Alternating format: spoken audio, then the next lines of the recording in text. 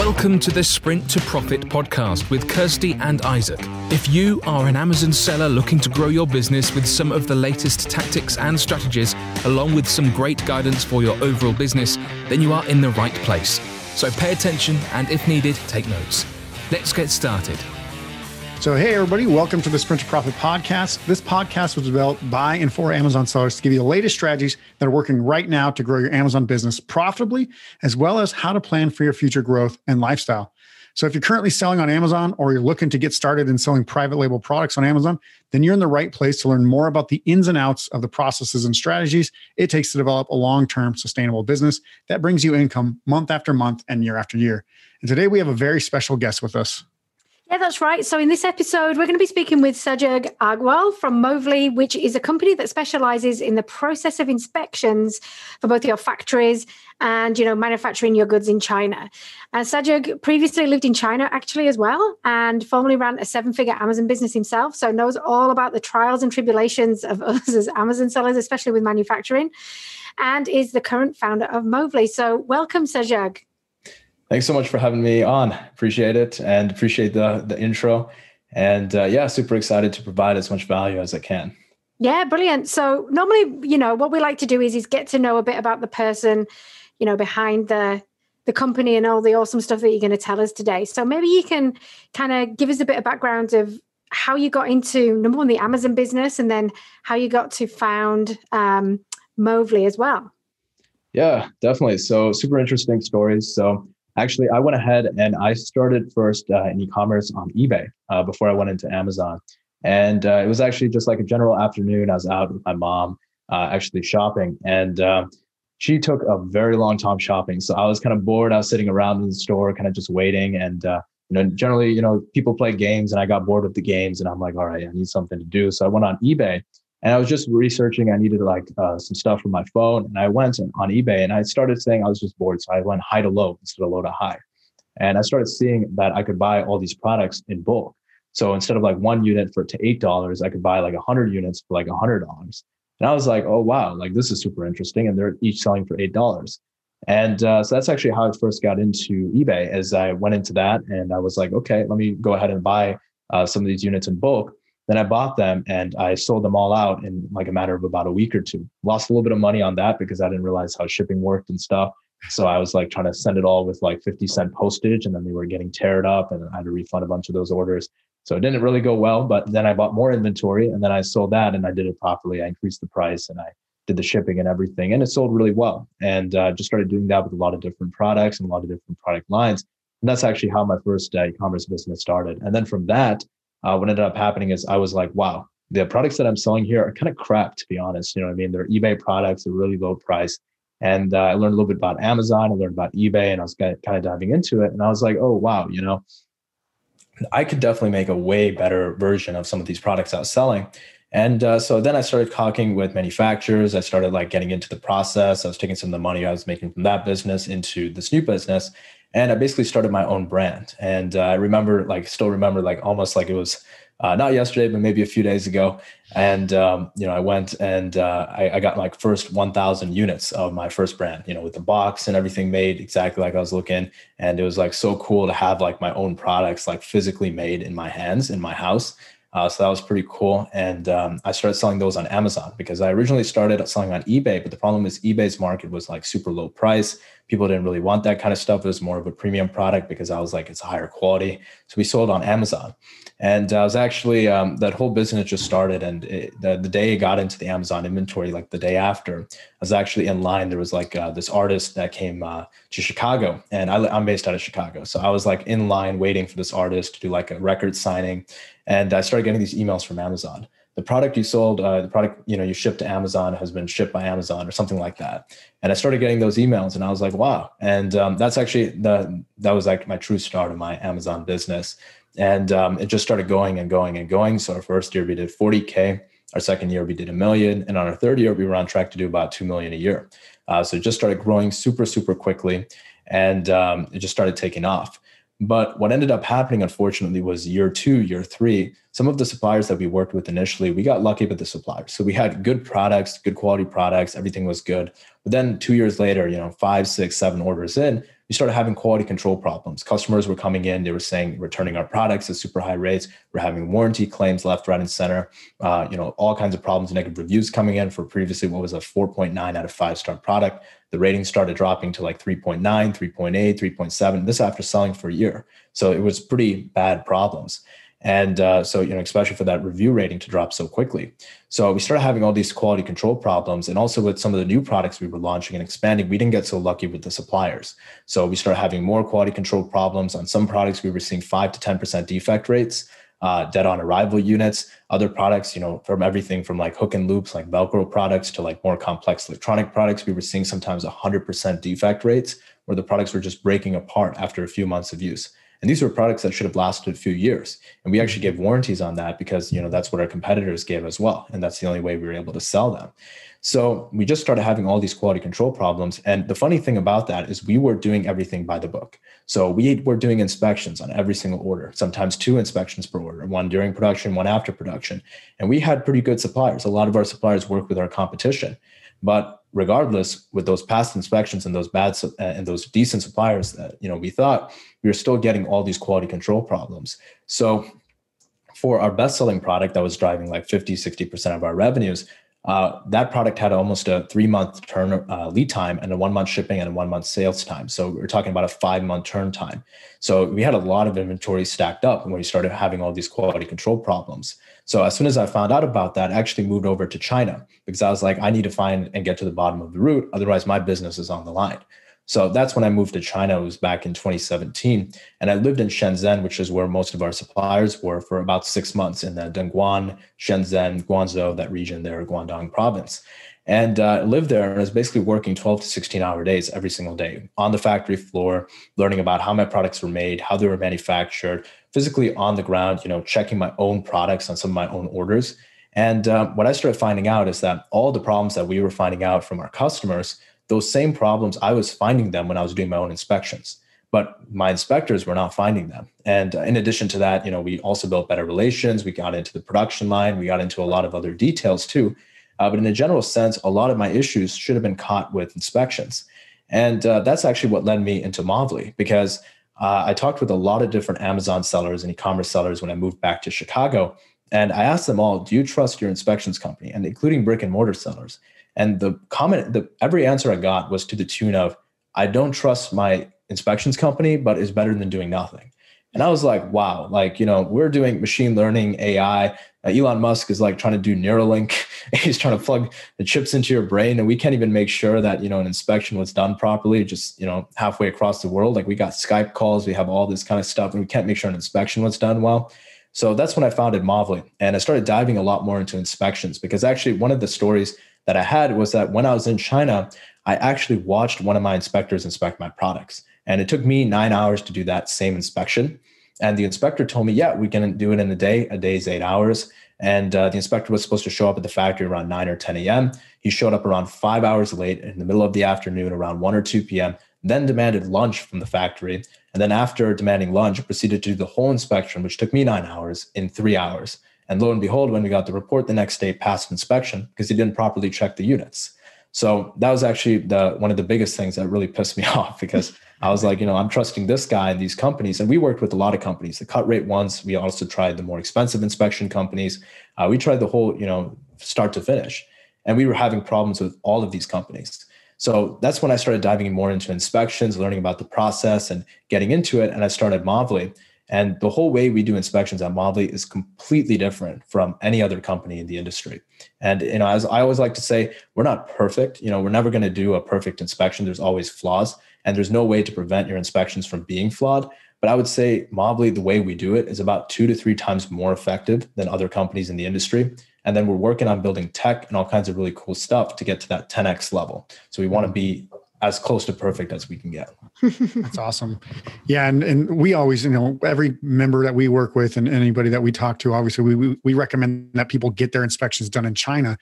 And it's because a lot of people are like, oh, well, I'll just get it inspected when it gets to my house or whatever. So there's obviously huge issues with that, obviously just having it shipped, but kind of let's start back at square one and just kind of explain why they really need to even get the inspections done in China. Obviously, with your story, that's a pretty big issue of having massive defect.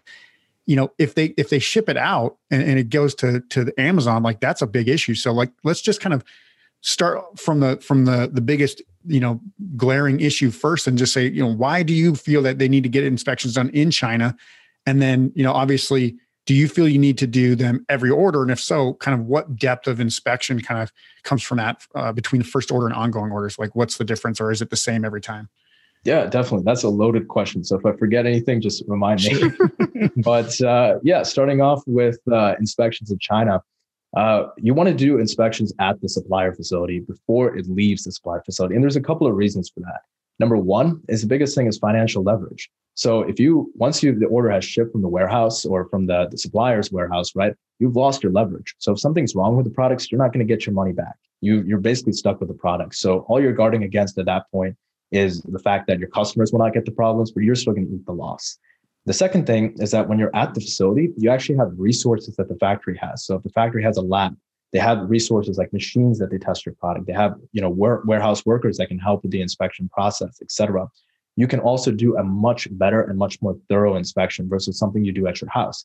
So, say you have like a, nonstick frying pan, and say they have a machine that sprays water at the pan and, tests the coating to make sure that the coating doesn't come off, it's glued on properly. They might do that on 1 out of every 1,000 units or something in your production order, just to make sure it's manufactured well. Now, the inspector that does your inspection also has access to that machine, and they can work with the factory to do those same tests at the factory on your products. And, obviously, you're not going to expect yourself to have that kind of machine at your house or in your garage or something like that. So, it definitely reduces your risk considerably by getting a better inspection and also doing the inspection at the factory, so you can make sure you have that financial leverage. So those are kind of the two biggest points. To go to your next question, in terms of like how to do inspections, whether it's every order or whatnot. So similar to kind of my story and other stories we've heard from clients and other e-commerce sellers that I've heard from, and kind of what we've seen as well, it's not just the first order that can be bad. And I like to say the first order, like in Mavli, I believe it's like 60% of our first order inspections fail. So it's a little bit hard to get that because we don't know which one is the first orders, but we kind of measure it and we kind of gauge it. And 60% of those orders fail, and it could be higher. So with first orders, it's really a hit or a miss. So, half the time, it's a hit and the factory is doing a really good job, and half the time it's a miss. And when it's a miss, it's usually a widespread issue. It's like the color is wrong, something's not fitting properly, something is messed up. So for the first order, inspections are super, super important. And that is, a clear fact. But for follow-up orders, when you're doing second, third, fourth, fifth orders, there can also be a lot of issues that come up. So when it comes down to like second and third and fourth orders, what factories like to do is it's a little bit of game theory. So factories have an incentive to produce the cheapest quality products that you want to buy. So as long as you keep buying the products, they like to go a little bit cheaper every order. So on the fifth order, you're going to have maybe a dramatically different product than what you're buying on the first product. You might not be able to see it on the outside, but it might be the way the manufacturing process is run. It might be the raw materials. It may not be something, you can see, visually, but you can actually, use the product, and your customers can tell that, you can feel that. And in the same way, other factories, they might not, they may have great orders for, the first order, the second order, the third order. Like we had fantastic orders with our suppliers for a whole year and a half. It was like 5 or 6, 7 orders. And then after that, all of a sudden, they skipped a step in the production process. They try to cheap out, cut some corners. They're like, hey, let's see how much, movement we have. And it could be because the supplier is shutting down. It could be because the supplier is growing too fast. There's so many different variables. Or it could just be the supplier is trying to cut costs. So the inspections on every single order make a lot of sense. And it's not just from a common sense perspective, but it's also from a financial perspective. So I actually did a calculation that if you have a $10,000 purchase order and about 20 to 30% of those units are defective, after you take into account the product cost, the shipping cost, the packaging cost, the shipping cost to the customer, you take into account the freight cost as well, take into account returns, lost profit, customer support, and all these other expenses, and not even including negative review damage if you have to re-rank your products because of bad reviews, which is something that we had to do as well, and other expenses like that. Just looking at the measurable ones, that one bad order, whether it's the 5th order, the 100th order, or the first order, that pays for all of your inspections sometimes up to 7 years. If you're ordering that's about 31 inspections you could pay for, just that one bad order. So that's really where inspections come in. Inspections are almost an investment. It's like insurance, because when that one thing happens, when that one order happens, that can pay for all your inspections for all the years. It's a preventative maintenance aspect that pays for itself tons and tons and tons of times over. So it does make sense. You want to do that on every single order, because that one order that you miss, that could be, the difference between those 7 years of inspections. Mm-hmm. Yeah. And I think as well, when you mentioned that you were already getting inspections done, right? So this is what a lot of people do, is they're like, well, I'm already getting my inspection done. You said that, obviously you went there, you took the hard yards, you went and actually lived in China. Wow. That's a lot of dedication, just to figure out, exactly what you should be doing to be able to fix that problem. So what would you say is some of the processes that you guys go through that, say, just a standard inspection company would do to really help with that insurance that you were just talking about? Yeah. So first of all, just to address your point, 6 months in China was pretty brutal. Yeah. So I remember the first. I only made it a month. Yeah. I remember after the first month, there's no like Mexican food in China, and it's all like Chinese food. And there was like one Indian restaurant, but like there was no like diversification in food. So after 1 month in China, I went to Hong Kong, because Shenzhen is right next to Hong Kong, and I had Mexican food there. And I loved it so much. Like, it was like a whole different world. Just that one Mexican food, like one meal after 1 month in China, it was like amazing. It was like the best Mexican food I've ever had. Nothing can top that. Well, going back to Hong Kong after that, it's like going to some kind of Disneyland, isn't it? Yeah, it's amazing. It's like you're back. People can speak English. Like, I went back to Hong Kong and I spoke English to somebody, and somebody's like, yeah. And I was like, oh my God, I can speak to people again. I don't need a translator. But yeah, so going back to inspections, in terms of like process, there's a lot of different things that you want to do. So in a general inspection process, every inspection company you work with, for the most part, will do a visual inspection. So you want to do that visual inspection. You want to make sure, okay, hey, do your products have tears? Do they have visual defects? Is there problems you can see? But then there's a whole subsection, which I would arguably say is almost more important than the visual inspection. And that's called product tests. And those are specific instructions you do on your products to make sure that they're tested properly. So that's kind of what my opinion is, what's the most important. So for example, if you're doing cables, you want to make sure the cable works. So you plug in the cable, make sure it works. Maybe it's a makeup, sponge. You want to, sponge it up, make sure it's not a rock, make sure it works. So, similar, what I always like to say is that, when you get samples from your supplier, you did your own testing on those samples. Like, hey, I like this sample more. Let me cook with this sample. Let me use this sample. Let me do this. I like this sample. I like the quality. I like the feel. I like whatever. So the same tests that you did on your samples, give that to your inspector to do. So your inspector can do those tests at scale across the entire inspection. And that's really what makes it super important. So for example, for a nonstick pan, common test is take a couple of units and scrape it up with some steel wool. Make sure that the steel wool doesn't scratch up, make sure that the pan is not scratched up, and make sure the coating doesn't come off. That's an example of a wear and tear test that you might want to do on your product. So those product tests are also super important. And then obviously there's a lot of other factors that go into it as well, which is sample sizes, and working with a good company that, does proper training of their inspectors and whatnot. So there's a lot of like specific details too, but in a general sense, the product test is kind of the biggest piece of the inspection. And a lot of inspection companies don't even have an option for you to provide your own instructions. And the ones that do, oftentimes they don't have proper staff in the back end. So proper administrative staff, they don't have proper translators. You need some really expert level translators, because if you're saying, hey, I need you to do all these hand gestures on these products, and the inspector doesn't understand that, there needs to be a process by which, those are properly translated, properly explained to the inspector, and coming from you. So that way, you can make sure that, hey, the inspector properly did my tests and properly looked at my units. Mm-hmm. Also, we've had people, when we've worked with them in the past, where say it's not necessarily just the product and the way that the product works, but the transit test, right? So, for instance, if you could inspect the product directly at the factory and it's all great and it works, but then in transit, it gets broken for some reason. So would you recommend that people do that? Is that something that Moviley does as well, is to look at transit tests? That's a really interesting point you brought up. So actually, one of the things Mobley has standard in our inspection process is we do carton drop tests. So what carton drop tests are is we take the carton and we kind of simulate shipping damage. So we'll drop it a couple of times, a couple of random cartons from like X number of feet, depending on the size and weight. We have like a spec for that.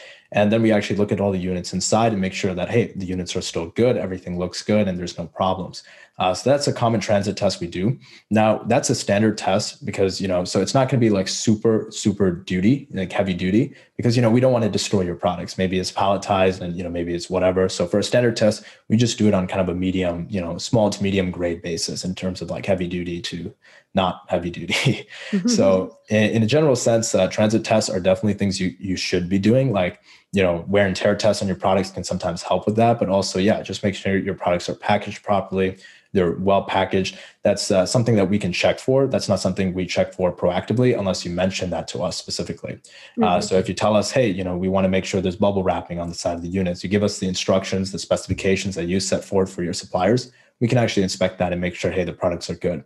And that carton drop test is also very revealing because it tells you, okay, hey, my products are working or my products are not. And one of the things is like, I think in a pretty high amount of our reports, that carton drop test is actually denied by factories. And factories just say, hey, we don't want you to do those. And that's a pretty obvious sign that, hey, the factory does not even believe that this box can survive a 3-foot drop. So, think about last time you went to the airport and you saw them, taking your suitcases and loading them up to the airplane, really take them and they throw them like 7 feet. Like, how is that? If you're going to ship air freight or you're going to do DHL, someone's going to throw it a couple of different times. So if you can't even hold like a 3-foot drop on your box, then you're probably not going to be in a good place when the products get to you. So that's a really, really key thing that you brought up. So 100%. Yeah, I have a buddy who worked at like UPS or something like that, and he just remembers like people like jumping on boxes and kicking boxes. And I'm like, yeah, of course, they're not highly paid or highly skilled workers, not necessarily most of them. So they don't really care about their job and they don't care what's inside the box. So, it's a great point that you mentioned there. So I think one of the good things to kind of mention now is that, there's a lot of common mistakes people make when getting their goods manufactured. Obviously not doing inspections is a big one. But we were talking right before this and you were mentioning some things about like fraud and bribery. And I think it kind of fits in this conversation is like, there's mistakes that you can even do when working with an inspection company, but kind of just fill in the gaps of maybe some common mistakes you've seen people make. Maybe it is because, they trusted the wrong person or whatever. And just from your perspective, how that has either played out or if you've actually had experience with that. Yeah, I think, as you mentioned, I really want to tell my story about these orthotics. It's the orthotic story. So I live in a Chicago suburb and I went to my local foot doctor here. I don't know. It's like some fancy name. I don't know what the name is. I just call him the podiatrist. Podiatrist. Yeah. So I went to the podiatrist and I went and talked with him. So I was having some shin pains and when I was like running and stuff, so I'm a flat-footed person. So I was like, okay, hey, let me talk to this guy. And I went to his office. We had a really good conversation. Super, super nice, down-to-earth guy. I loved him. So we had a really good conversation and, he liked me. I liked him. It was a pretty awesome conversation. And then at the end of the conversation, he was like, you know what, Sajak, I think what you need is these over-the-counter orthotics, and this is going to fix your problem. If it doesn't fix your problem, come back. And he handed me a pair of $50 orthotics and I said, this is what you need. I was like, oh, okay, awesome. Like, can I get these here? And he's like, yeah, don't worry about it. I'm going to give you these pair for free. And it's a $50 pair of orthotics. He highlighted that. And I was like, oh, okay, awesome. Well, thank you. And then at the end, like 2 minutes later, he's like, okay, just wait here. I'm going to get the nurse and she's going to check you out. 2 minutes later, he comes back with the nurse. And he's like, okay, Sajak, I'm going to need you to follow this nurse out. She's going to take you through the back. Just because, the hospital group I work for, it's $1 billion company. They don't like me giving away shit for free.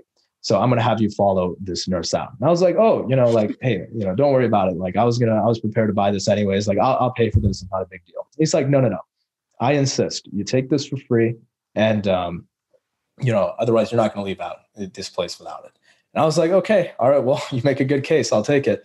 And I walked out and I was thinking about it. And that's actually something that happens with inspections as well. People think, fraud and bribery is a zero-sum game. So, you bribe the inspector, they're going to pass your inspection. And the thing with that is that with bribes in a general sense, an inspector can get bribed and still fail your inspection. And in the same way, inspectors don't need a bribe and they can still pass your inspections fraudulently. And it's kind of the same thing that happened here. So with the mentality of the doctor, his idea was, hey, I have these $50 orthotics, and what's $50 for this $1 billion hospital group it's going to help this guy, every day. So I'm just going to give it to him for free. It's not that big of a deal. And that's kind of the way that he looked at it. And that's kind of what he, implied when I was with him. And in the same way, when you have an inspector on the ground in China and, they go to the factory and they talk with the rep gives them lunch, hey, I'm going to buy you lunch. Don't worry about it. I insist. Here's the lunch, super respectful. They work with the inspector, and the inspector, works with them. There's a human element. And then they say, okay, hey, inspector, hey, if this order fails, I'm going to lose my job. And then, the inspector thinks, okay, hey, if I pass this bad batch, okay, this person here will keep their job. And this person here might only lose it. It's $1 billion company or hundreds of millions of dollars, company in the US. They're earning a ton of money. What's this one small order for them? They're going to just eat up the loss. They're making so much money. It's nothing for them.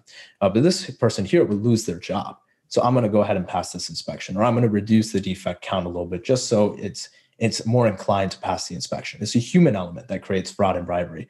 And, that's also what influences inspectors to take bribes, because they're like, hey, the management here is overworking me. They're underpaying me. They don't care whether I do a good or not job. So therefore the clients don't care either. They're $100 million companies. What's the, bad inspection for them? And, I'm just going to take a bribe and, make some money and go along my way. I'm not going to spend 15 hours doing an 8-hour inspection. 8 hours doing a 15-hour inspection, rushing and, killing myself over it. So that's kind of the same thing that happens. I didn't give a bribe to that foot doctor saying, hey, $25, give me a $50 orthotic for free. You just gave it to me for free. So one of the key things that, I always like to say when it comes to inspection companies, you really want to see how they actually manage the human side of the inspection, because that's what makes a big difference when it comes to fraud and bribery and inspections. So a lot of people have this misconception that labor in China costs $3 to $5 an hour. And in reality, for well-trained bilingual inspectors, specifically in China, after you've considered Social Security, company taxes, and all this other stuff, it's about $13 to $19 an hour. So on an average inspection, you're already spending about $100, $150 just on the inspector time. Then you have the fraud and bribery auditing costs, you have the travel costs to the factory, you have administrative costs, you have training costs, you have all these other costs that you have to add up. And then obviously the inspection company has to make a margin as well. So in reality, when you add up all of those different costs, it's almost impossible to do a good inspection under $300. And the other thing is that you want to make sure that you're not putting extreme pressure on the inspector to actually do an inspection. So what most inspection companies do, and Alibaba inspection companies, any inspection company, they're notorious for this. They just say, hey, we can do X number of units in a day. And then they don't really think about the tests and the specific instructions those units have. And what ends up happening is when you add up all the time, it might take 12 hours to do this inspection that they think is going to take 8 hours. So they go send this inspector to the factory, and the inspector has, way more work than they need to do. And if you have a cut rate inspection company, they actually put quotas on their inspectors too, that, hey, we need you to do 2 inspections today or 3 inspections, because the actual cost of the inspection is above the actual payment that they're taking from the client for the actual inspection. So when you've factored all of that in, the inspector goes to the factory and they're like, hey, the management here is telling me to do a 12-hour inspection in 8 hours, and they're overworking me. They don't care that I'm getting paid under market, or they don't care that I'm doing have to do this inspection that's not physically or feasibly possible, and they're forcing me to do this inspection, and they can't take pride in their work. They can't make sure that, hey, I truly appreciate, the client really appreciates my work, because they don't see any of that.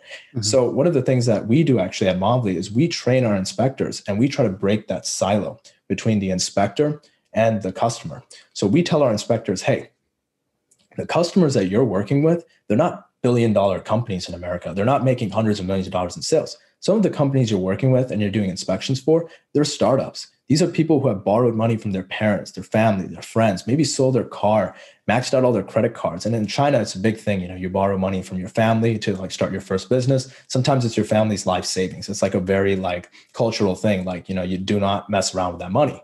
And you tell them, hey, they're trusting you to pass their inspection and pass their products or fail their products. And if you pass a bad batch of products, you're not affecting a big business. It's that will lose a little bit of money. You're affecting an individual, someone's life. They're going to have to go and tell their parents, hey, I'm sorry, I lost all your money because we got bad products from China, and our inspector said they're good, things like that. So we give them the bigger vision, the bigger picture of them. And then we enable them by giving them, we bill on the basis of time. So we actually estimate the time of the inspection. We make sure that the inspector has enough time to properly do the inspection and actually check the products, what is actually on a time basis feasible to actually do a good inspection. And then we pay them a good market rate so they don't feel inclined that, hey, the company's not paying me. I should take a bribe to make up for my food expenses, whatever. So we pay them a good rate that's a livable wage and sometimes a little bit above market. And then we also make sure that, they're given enough time, and then we give them the bigger vision.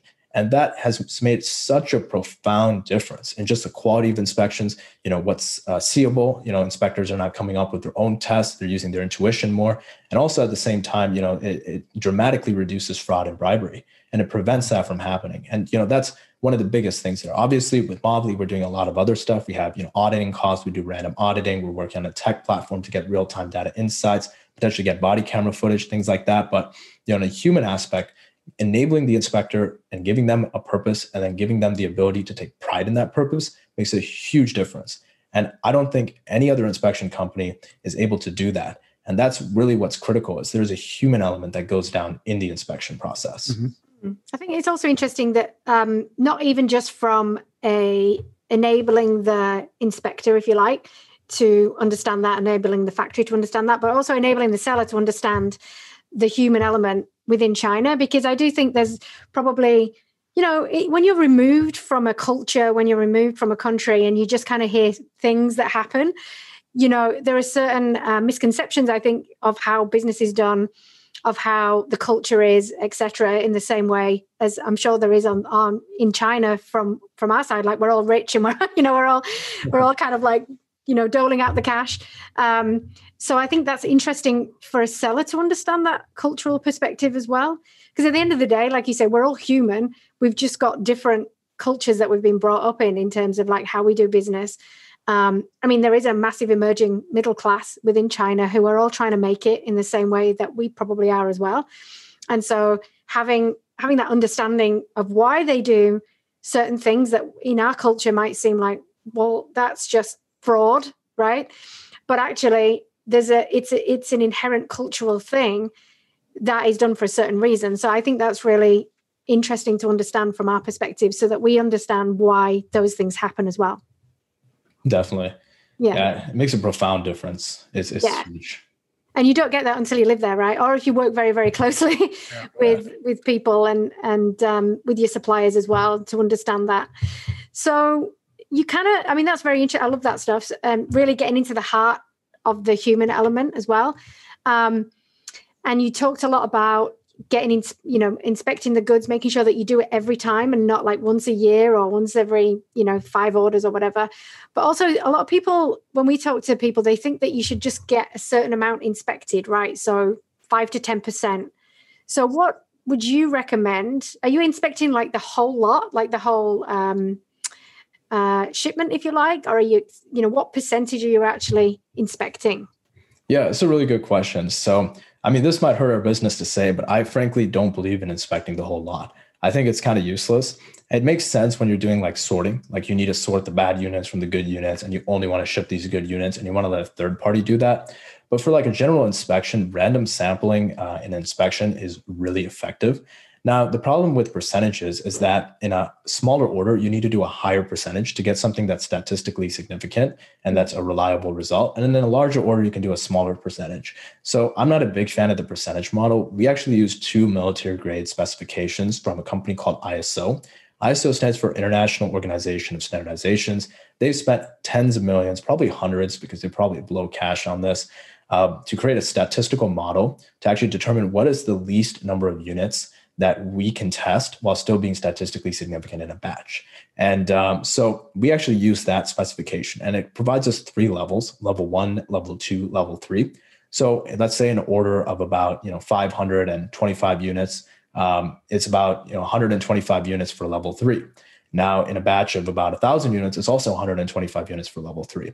You get to maybe 2,000, then it like starts scaling up. But in a general sense, the percentage is higher in a smaller order and lower in a larger order.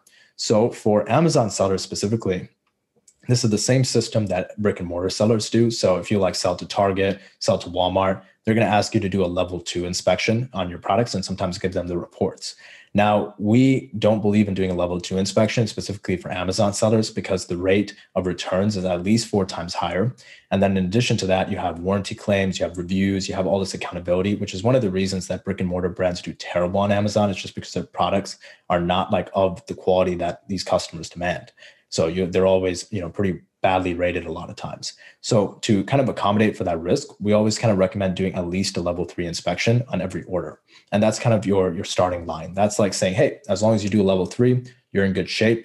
Now, a lot of customers, it depends on what their risk tolerance is and what their budget is. So if they're doing a luxury product, they have a little bit more wiggle room, it's a higher priced product, then they might say, hey, level 3 is cool, but I want to do more than level 3.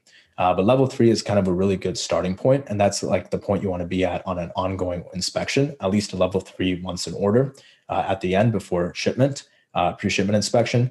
That's generally what we recommend in terms of sample sizes. That's awesome. Yeah, because, I think everybody just wants to have like a guideline, a template of like, oh, it's certain percent. I have to have that percent.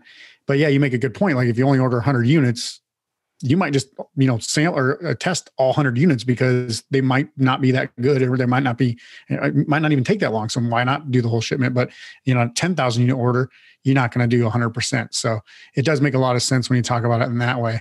I guess the one question I have for you is just kind of over your experience over the last few years. Like, have you seen anything that, that you don't see other people talking about? Any insights that Amazon sellers who are listening to this podcast right now could maybe say, okay, look, I've already got a ton of great information and great value out of this because I know more about inspections, obviously going to factories. People can't go to the factories, especially right now during a pandemic, fly over to China and stuff. So in your experience, is there any other insights or thoughts that you just kind of want to leave the Amazon sellers that are listening to this podcast right now? So great you mentioned it. So actually, I just was in a situation with a client. I was trying to help him out, and one of our clients, and he used trade assurance. So there's actually 3 things that I think would be really useful to address, kind of 3 insights that I've seen really outside of the scope of inspections. And the first one is trade assurance. The second one is contracts. And the third one is factory audits. So can you guys just write that down real quick in case I forget that? Sure. Because my memory is going to short before we get to number 2. So the first one, which was, I already forgot. Trade assurance. Trade assurance, yes. So with trade assurance is, a lot of people feel like they're protected. And we can actually bridge this into contracts as well. So let's actually start with contracts. So a lot of people feel they're protected when they sign contracts. Like, hey, I got this NDA with my supplier. And a lot of like Amazon sellers and different people perpetuate this. Like, yeah, get a contract with your supplier, do all this, and it's enforceable. And in reality, the contracts that you're signing, they're only enforceable based on the trust and the relationship you have with the supplier. It's kind of like an alignment of terms, but it's actually, for the most part, completely unenforceable, most contracts. And I would say 99% of contracts. So those contract templates you're finding online, whatever, and you're having the sales rep sign it, that's just like, okay, hey, we're on the same page. And once you get into NDA, you're like signing all these other agreements. Like we had a customer who signed an agreement with the supplier, like, hey, if I get 2 inspections and they both fail, you can refund me for the whole order. And factory sales rep just signed that. And the thing is that when you ask, the factory sales rep knows that those contracts are not enforceable. So when you go push a factory sales rep, like, hey, I need you to sign this. Oh, now your signature is not enough. I need the factory boss to sign this and this and this. And you kind of push hard for like an unenforceable contract. It kind of makes you come across like you don't know what you're doing and kind of stupid. And they kind of take advantage of that. And they know, okay, this person doesn't know what they're doing. They're uneducated. So I always like to say, when it comes to contracts, don't think your contract is protecting you. So, that guy, he got 2 failed inspections. He spent the money for them. And then he found out the factory said, nope, we're not going to refund you because they don't have any obligation to. That contract means nothing. You're not going to work with us again. You've already, indicated that, or you've given us some hard time. I've given you some hard time, whatever. We don't want to work with you. So just go do whatever you want. And they don't have that relationship. The contract is useless. So getting a properly enforceable contract in China is not something that a lot of people want to do. And it's not even worth looking into a lot of times because getting a good contract, the attorneys that write those kind of contracts, they have to be bilingual. They have to be signed, chopped, and sealed. So when you get into those kind of contracts, a good attorney to write those sometimes charges between $800 to $2,000 an hour. So, they're super well in demand. And when they spend, 4 or 5 hours putting together a contract for you, even if it's template, customizing that template in 2 different languages, it takes time. That's a $10,000 contract. And that's extremely expensive to create. And then when you want to enforce that contract, you're still spending $2,000 an hour. So it's going to cost you $20,000, $30,000 to enforce that contract. And then when you open up that thing with China legal systems, it's a big thing. Like you might open yourself up to supplier issues, and the supplier says, hey, you delayed the order for 2 weeks and we borrowed the raw materials on a loan. So now you have to pay us interest. And then there's a gray area. And then sometimes what ends up happening is you go enforce it and spend hundreds of thousands of dollars, which is not feasible for 99% of orders anyways. And the client ends up not realizing what the supplier goes through. The supplier uncovers a bunch of other stuff that their situation, and the court ends up siding with the supplier. And the supplier, you're not only now responsible for your order, but your legal costs, the supplier's legal cost, and supplier damages. So the Chinese legal system is not something you want to think you're protected within. It's not. And trade assurance is also another kind of fake flag, in my opinion. Now, if Alibaba watches this, they're probably going to sue me. But kind of in a general sense, I'm not a big fan of trade assurance. And I'm not going to say personally, I don't think trade assurance is good. I've had customers reach out to me and tell me their trade assurance horror stories all the time. And it's just absolutely terrible what I hear. So in a general sense, what I've understood is that they don't have a consistent dispute resolution process. Half the time, their representatives don't even speak English. There's literally Facebook groups, and people post in their Facebook groups and on Facebook pages, literally their horror stories. It comes across all the time. You can just look it up on Facebook and you'll see this. Trade assurance is not the best source of protection. And from my understanding, their risk calculations, like PayPal charges a 5% fee just to process a payment between cross-international payments.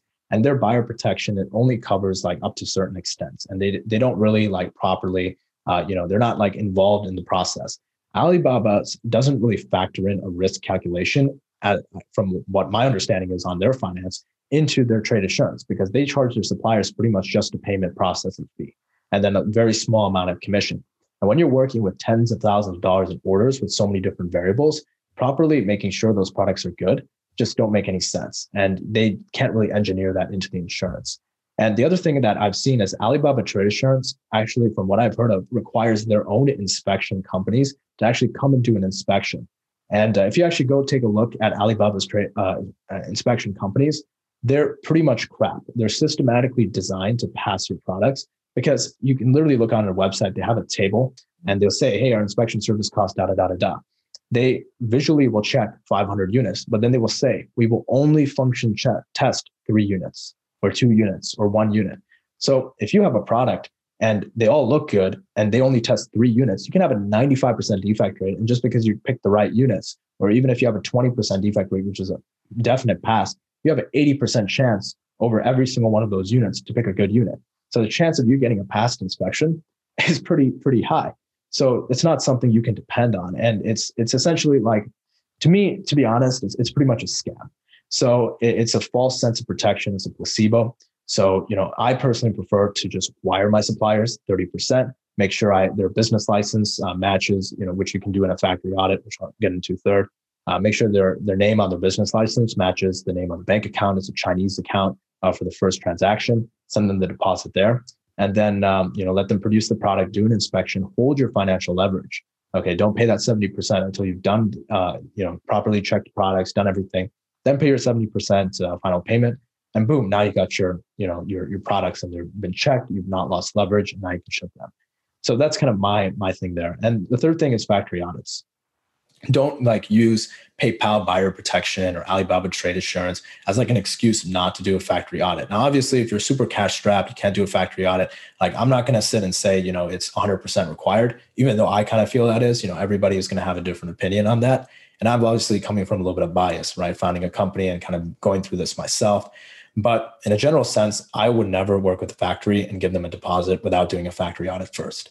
And I've actually been in experiences where I've actually, done business with the factory, and I've had 3 months of delays on a 1 month order lead time because, the factory is not properly managed. They've been growing too fast. The records are not good. They don't have proper processes. And other times I've worked with suppliers that, seemingly were good, everything checked out. But then when I actually went to their factory and I saw they don't have quality control labs, they don't have any lab machinery, they're not doing any QC checks. And just the owner with a couple of sales reps that speak English and Chinese that hire them full time, it's just the owner managing everything in the factory through a notebook.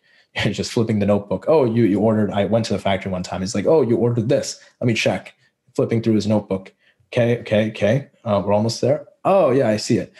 That's not a proper way to manage a factory. And those are things that you can catch and you can figure out pretty quickly that, hey, this is a supplier that's worthy of working with. This is a supplier not worthy of working with. And in my opinion, it's worth it, because if you're trying to do a long-term relationship with that supplier, doing product development, or even just trying to build something, once you get that first order, you want to change suppliers. We have clients that come in and, they're on their second order and they're like, we need to change suppliers. And then on their fourth order, they're like, yeah, we need to change suppliers again. We're not happy. Well, think about all the time and all the money you've lost and all the inconsistencies in your product that your customers are seeing. You can't run a business without a proper foundation on your supply chain. And that proper foundation is almost impossible to get without a proper factory audit. So that is something that, in my opinion, is super, super important when you're building a long-term relationship and really building a business from a product. Yeah. Do you guys do that as well? Do you help with like factory audits as people are actually sourcing their products? Yeah, it's a good question. So we're just actually entering that right now. So similar to how we do inspections, we have a back office in the Philippines. We do them really differently. Our process is completely different. So in the same way, we like to do everything we do really focused towards kind of the people we're working with. So even with factory audits, we're trying to apply a whole new standard to that. And we're trying to focus on the parts that we feel is important based on my personal experiences of other e-commerce sellers. So we actually have a beta program running right now for factory audits. So if you do a factory audit with us, it's through the beta program. It's at a discounted rate, but we still do a really good factory audit. We're just kind of working out the kinks. So that's kind of what we're working on right now. And we're actually hoping to get that up and running. And also one of the reasons that it's a beta program is because it's not a publicly launched service yet. And our auditing staff is kind of different from our inspection staff. A lot of people say, inspector, auditor, same thing. No, they're two very different types of people. Auditors understand how the factory works, the processes, things like that. They're business-minded people. Inspectors are product-minded people. These are people who are checking your products. Auditors and inspectors, you can have an auditor do an inspection, but not all inspectors can do an audit. So there's, it's like squares and rectangles. So it's kind of the same thing. So we take a very, very specialized approach when doing audits. So that's one of the reasons we're in a beta program right now, because we have a very limited pool for that can do those kind of audits right now. And then we want to expand that once that program is up and ready. Yeah, cool. And what do you think? So say someone's new to this business and, they're kind of listening to this and they're like, oh my God, I've got to do all this thing before I even launch my product. Realistically, and I liked what you said there about, starting with a really good foundation, because at the end of the day, if you don't have that, then if you're spending $20,000 on an order, then you can burn that money, right? If it's all rubbish, basically, right? Or the factory's not any good. So realistically, what kind of expenses do you think that people should build into their budget for a great, either an audit or an inspection before they kind of put that first order down? Yeah, definitely. That's a great question. So, in a general sense, I'll kind of give a brief roadmap too, because this will help kind of visualize this and kind of ease that pain for anybody listening. So in a general sense, this is kind of how it all fits into the process. So, you're sourcing suppliers, you're finding suppliers on Alibaba or wherever, referrals, you get your samples, you might have 5-10 different suppliers that you get samples from. You look at all those samples, you make sure all the samples are good. You find the suppliers you want to work with, ask them some basic questions, how is your factory size? What's your annual revenues? Kind of give them an introduction to your company, get an introduction on their company, on all those 5 to 10 different suppliers. Then narrow it down to maybe 2 suppliers that you really want to work with, you've had very good communication with, you really wanted to work with. And then out of those 2, choose one, your favorite one. And then on that one, do a factory audit. And a factory audit is, I would say budget around $500 for a good audit. So do a factory audit, make sure that the audit comes back, like at least with Mobley audits, we actually have a scoring mechanism. So we actually score the supplier on a bunch of different criteria and then provide a weighted score to you. And we actually give the weights and it's designed and catered towards companies that have a quality first focus, specifically e-commerce sellers. So that's kind of where our focus lies. So, we assign lower weights, although it may not be that great on a moral standpoint on social accountability and stuff, but we assign heavy weights on quality control and things like that. So use that weighted score and determine, okay, hey, did everything on a general basis on this report? You don't have to be an engineer to understand a factory audit report. At least ours, it's super simple, super easy to read. If you're in high school, you can figure it out. And, so look at that, make sure that everything looks good. And then at that point with that supplier, you got your good samples, you're happy with the supplier. Then you can go ahead and place your order, give them the 30% deposit, negotiate the pricing, whatever, get the order going. On the first order, depending on your product costing and other information, like depending on your budget, your risk tolerance, you might opt to do what's called a during production inspection, which is done at about 20% of production completion. So it's designed to catch those problems, those widespread problems before the entire production is done. So if the color is wrong or something doesn't fit, you've caught those problems before you've got to the final production. Because if you do catch those problems in pre-shipment inspection when all the products are made, then the factory might say, hey, we're not willing to fix it. Or if you want us to fix it, you split the cost. And either way, if they eat up the whole cost, then they say, okay, hey, we need another 1 month to do this or whatever. And then you've lost a whole month. So that 20% production during production inspection is super good to get that. And one of the other things Mavli does is we actually look at the production line. So you'll actually get production line documentation. So you'll be able to see how your production is manufactured. And that's really good because if you're talking with other suppliers, you want to do an apples to apples comparison. Now you have a lot more details than what the factory might provide to you on your own. And you can also benchmark that to future orders if you have quality control problems. So that's a during production inspection. Budget for that, maybe, it's a small sample size. You don't have to do a very thorough inspection. Budget about $300 for that inspection if you want to do that. And then the final inspection, which is the pre-shipment inspection, that's what you want to do no matter what on every single order. And that's when you go in, you do a level 3 sample size, you really check the products, you do a thorough inspection, make sure everything is good, everything checks out, the cartons are good, labels are good, the carton drop test passes, so the products are ready to go. They're in good shipping stage, everything is packaged properly, everything is perfect at about 100% production completion. Do that inspection, get the results, make sure everything is good and check to go. And then the factory will repackage whatever units that the inspector opened after the inspector leaves, and then get that product shipped. In general sense, if the factory, packaged your units properly, you're not going to have to worry about them repackaging the products improperly, because the factory still wants to maintain that relationship with you. So as long as you've had a good success up until that point, you're probably not going to have any issues. So, do that pre-shipment inspection. And then for that inspection, it really depends on how detailed you want to go. If you have, just 100 units, 200 units, and you're not going super detailed, it could be just a day, $300. But if you have like a lot of granular tests and you want to do that on the entire product batch, like, hey, plug in all the units, make sure it works, then you're adding up the time. And then it might take, a day, sometimes 2 days. On some really complex electronic products, it could take maybe 3 days. It really depends on how detailed you want to go. But in a general sense, doing at least 1 day of inspection is better than not doing an inspection at all. So at least budget around $300 for that inspection. And that's kind of your final line of defense, per se, before the products are shipped to your customers. So that one is definitely the biggest one you want to invest on. Yeah. Out of the camera frame. So here. So yeah, if you've got, so essentially, let's kind of round it up. Maybe it's around $1,000 if you wanted to do the whole lot, right? And I think what you were saying there is a really good visualization to think about what types of inspections you need to do and when. But also, one thing that we always encourage people to do, especially when they're first starting out, is not to go too complex with the product. So you don't need to do all these other tests, right? Because the more complex it sounds the product is, and the more kind of usability you want to test, it's obviously going to cost you more because you want to make sure that it tests out. So I think once you've got more of a experienced business, you've got more cash flow coming in through the business, then you can go to those more complex products and then go down this testing route as well. So it's good to know those things before you even choose the product, right? Definitely. And, you can get super advanced with the testing, and, there's ways to look at that as well, which is just like talking with the suppliers before, the best time to talk with suppliers on their quality control requirements and what they do for tests is ask them when you're in the sales process, when you're talking to those 5 or 10 different suppliers, ask them, what do you do for quality control? What are your tests and procedures for this product? That's a great insight where you learn about the machines they use, and you'll get insights from all these different factories. So even if you don't go with the factory, you have that insight and you can use it in your testing. So that's actually a good time to learn about, how to do those testings. Whether you have a simple product, you still have some tests, or a complex product, you're going to have a lot more tests. Yeah. Awesome. Well, thank you, Sajog, because I think this is an area where a lot of people, we just kind of skim over this part, right? So we're really focused on the sourcing. What's the pricing? I get a sample. It's awesome.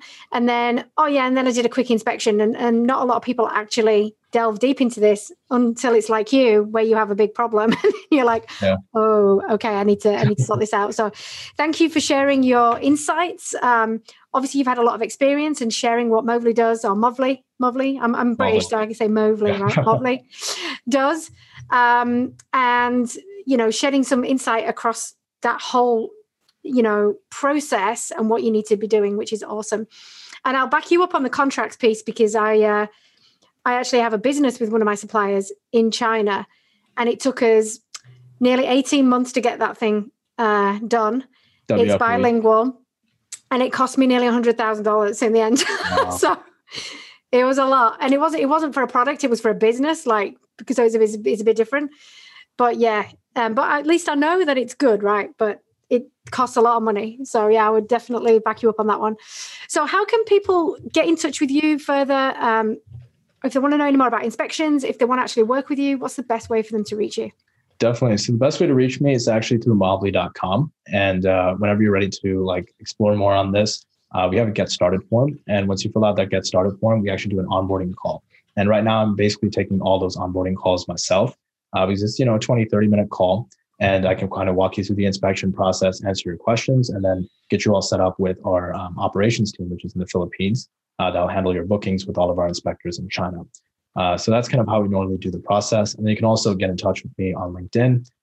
You can just search up my name. And so I say that's the best two places to get in contact with me. Brilliant. Fantastic. Well, thanks again, Sajag. Great insights, obviously, from somebody who's been there, done that, and had the experience and the issues. So, getting these goods properly inspected, and also the factories as well. We as Amazon sellers, we don't want to lose those $10,000, $20,000 every single time that something like this happens. So it's great to kind of hear that there's very structured procedures and strategies around how to, essentially, stop that from happening and proactively go after that. So guys, if you like what you heard today, please be sure to hit the subscribe button and share our podcast with friends who might also get value out of it as well. Also, if you want to get some absolutely free training on what it takes to have a successful business to fuel your lifestyle, head to goteamreal.com to download our free training today. And we'll see you next week for the next Sprint to Profit episode. And as always, we wish you the best for you and your business, and bye for now. Don't forget to subscribe, and if you would like to get more information about selling on Amazon, head to goteamreal.com for some absolutely free training.